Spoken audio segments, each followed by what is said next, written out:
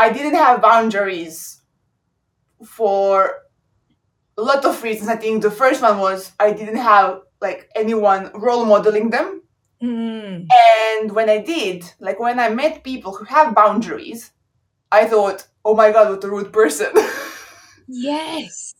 Because no one, like in my, like with my family, like um the relationship between my parents or even their parents was really like dysfunctional for a child to look at and to go through. So I didn't have anyone kind of role modeling that it's okay to stand up for yourself, that it's okay to say no to things, that it's okay to like not raise your voice but speak your truth.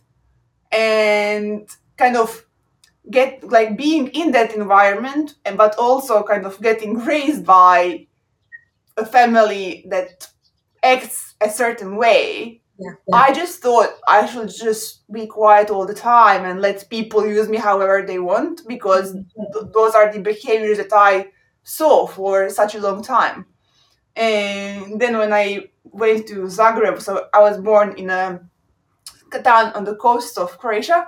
And when I moved here for university and figured out, oh, people are acting differently here, and I quite like it, but it was just like it was weird, like transition period of me realizing, like, wait a second, that's not rude at all. That's what should be the bare minimum of common courtesy to yourself.